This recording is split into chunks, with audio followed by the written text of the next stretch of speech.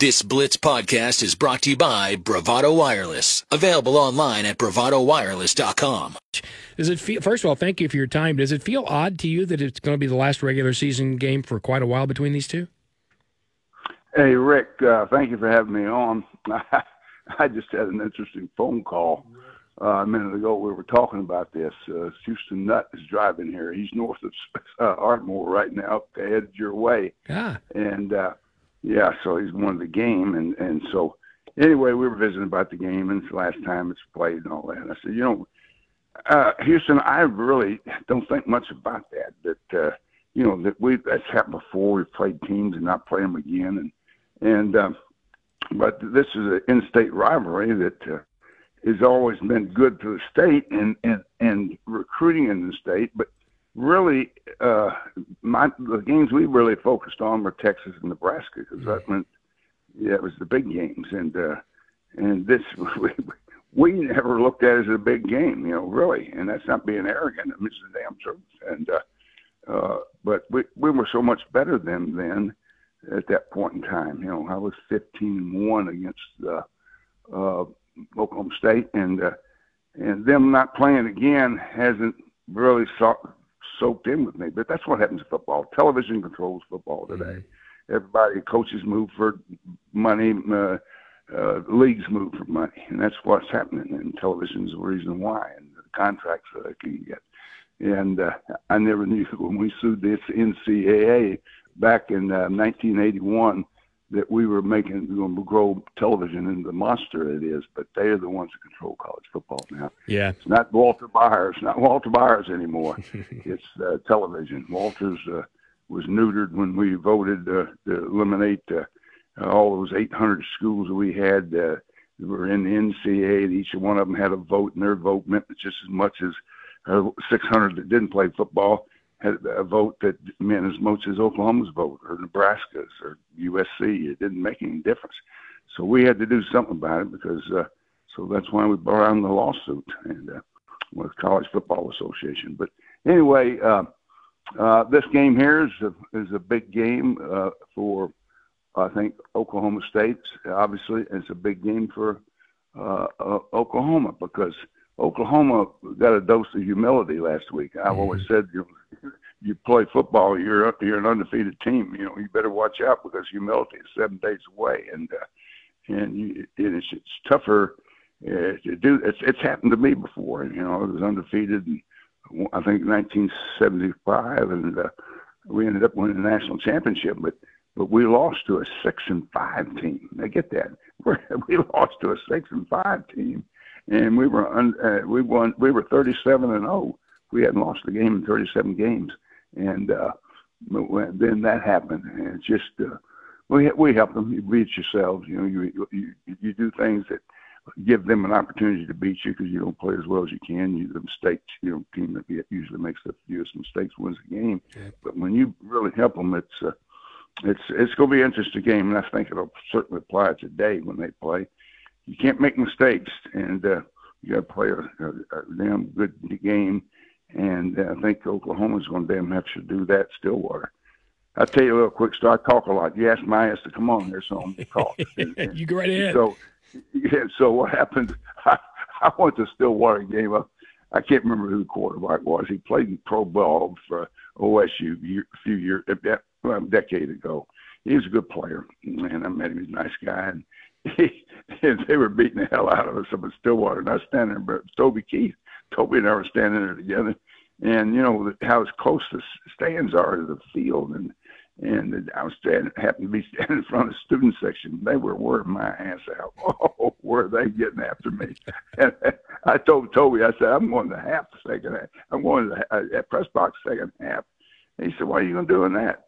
I said, well, Toby, they like country western singers up here, but they don't like OU football coaches. That's why I'm going up there. But anyway, I forgot who that was, but we got beat that day up there. It was Bob Stoops era. But anyway, what do y'all want to know? Well, I want to know some of your best Bedlam memories, Coach. The worst one was obviously the one I lost. Obviously they had a good team. They had Terry Miller, but Thomas Lott, my quarterback, fumbled the ball on the 5-yard line, gave him the ball at the 5, and they were able to take it and score, and that was the difference in the game. Terry Miller ran 70, 80 yards on us that day, too, for a touchdown. But the game that really sticks out to me is the Ice Bowl up there. That game was supposed to have been played at 1 o'clock in the afternoon, but Chuck Nice called me and talked me into who's the commissioner of the Big 8 Conference and talked me into changing it for television. So I changed it for television. And next thing I know, I'm looking out there at that field at 5 o'clock, and that sleep was coming down on that damn field. I said, well, you dumbass, you let them talk you for them to be able to make some money, and you're not making a damn thing out of this. And I watched that field get covered, look like a skating rink. And the game right there was, that was in '85. We won the national championship that year. But that was when Barry Sanders was playing, and they had a good team, but they couldn't score, and we skated around enough. We finally got 13 points to win the game.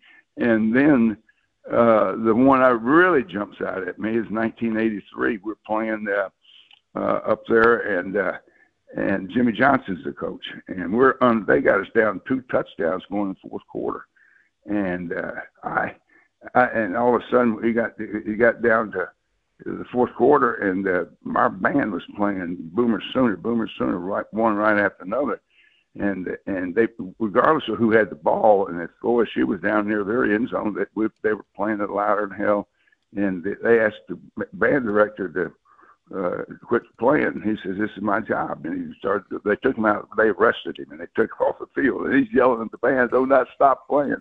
They played Boomer Sooner for a nonstop the rest of the fourth quarter. It was unbelievable. I mean, it caught my attention. It was blaring so much. And then the Monday I gave them a game ball, the Pride of Oklahoma game ball for them helping win the game. I don't know if they helped win the game, but thrilled the hell out of them. But anyway, those are kind of the fond memories I've got about that game. I remember another one. Go ahead. No, you go ahead. Barry Sanders was, I don't know what year he was in, but they had a good team. Gundy, Hartley Dykes, Barry Sanders. We were playing them up there. And Charles Thompson was a quarterback, but I think, I can't remember. Yeah, it was 80. It's 85. 85? No. I forgot. It's 86 or 87. Mm-hmm. Well, anyway, what happens is that Barry Sanders rushes for about 110 yards in the first half and on about 10 carries. And I have a back named Mike Gaddis, who was the most underrated back I ever played at Oklahoma. He had 6 carries for 105 yards. And it was a shootout up there, but it ended up, I think we scored 38 points, and Charles Thompson broke a 38-yard run for a touchdown in the fourth quarter to win it. And but that was Gundy's, I don't know if it was senior year, junior year, what year that was, but it was they were a good football team in that era. Well, anytime Barry Sanders suits up for anybody, they're a damn good football team, right? Oh, imagine. You want me to tell you another story? We got enough time? Oh, yeah. We got 5 minutes, Coach. You go. Okay, listen. First year I took the Cowboys. We played Monday Night Football in Dallas. And it's Monday Night Football, and I'm sitting in the locker room. And Barry Sanders, we're playing the Detroit Lions, and he plays for the Detroit Lions. And so I'm sitting in the locker room, and the knock on the door, and it's the security guard. He says, "Coach, there's Willie Sanders wants to see you. He's at the door in the tunnel." So we were playing the old stadium, Irving, and then Dallas. And I walk over the door and I walk outside. I said, "Willie, what's going on?" He said, "Coach, the bastards on the other side they won't give me a sideline pass." I said, "Hey, Willie, they're the visiting team. That's why." And they asked for an X number. We give them that X number. Obviously, they didn't include you. Well, Willie said, I said, "Hey, Willie, take mine." I pulled my sideline pass off and gave it to Willie. He said, "Willie, you got to stay on my sideline. You cannot go on there. He'll kick your ass off." So Willie tied that thing on, and he hauled ass down our tunnel out on the field and behind our bench. I said, "You stay behind our bench, and you can look up and don't get in the players' box, And you got reporters in the north end, the south end. You just stay behind them. Well, anyway, about halfway through the game, someone comes up to me and taps me on the shoulder and says, "Who's this guy running up and down the sidelines back here?" I said, "I don't know. I'm in a game and all." And Barry Sanders beat us in the overtime, rushed for 190 yards that night. And the only person that had more yards than him was Willie Sanders. Every time he made a run, Willie was running down the damn sideline with him over against the wall in the stadium. And we laughed about that. I mean, Willie and I and Barry have had a great laugh over that in the past years. And but funny. anyway, it was it's a true story that happened, and they want to know who the hell that guy was. Coach, we got about a minute left. How would you break down this one tomorrow? You got an Oklahoma team, as you said, coming off the loss. You got Ollie Gordon, who's hot as could be. What would your thoughts be on tomorrow's game? Well, I'm not sure that the loss didn't help Oklahoma if it didn't have the injuries. They're losing the best defensive player. I think that linebacker Stutzman's a hell of a player, and but I think if they lose him and the defensive back, they're not as good on defense. And but Oklahoma's better. They're better than they were a year ago on defense. They're more aggressive, more physical. And they're flying around a little bit better. The quarterback, you give him some time, he's got a chance to beat you. But you pressure him, he has to scramble a lot. But he made a play at Texas where he's having to scramble a little bit, threw for the touchdown to win the game. Mm-hmm. But he can throw the football. But, we do not have a running back. We hadn't got a running back on the damn field. And that's the first time I've ever seen Oklahoma not have a back. Hell, we don't have a back making 3 yards a carry. And I don't even know who we got. We got the best one we had, got hurt.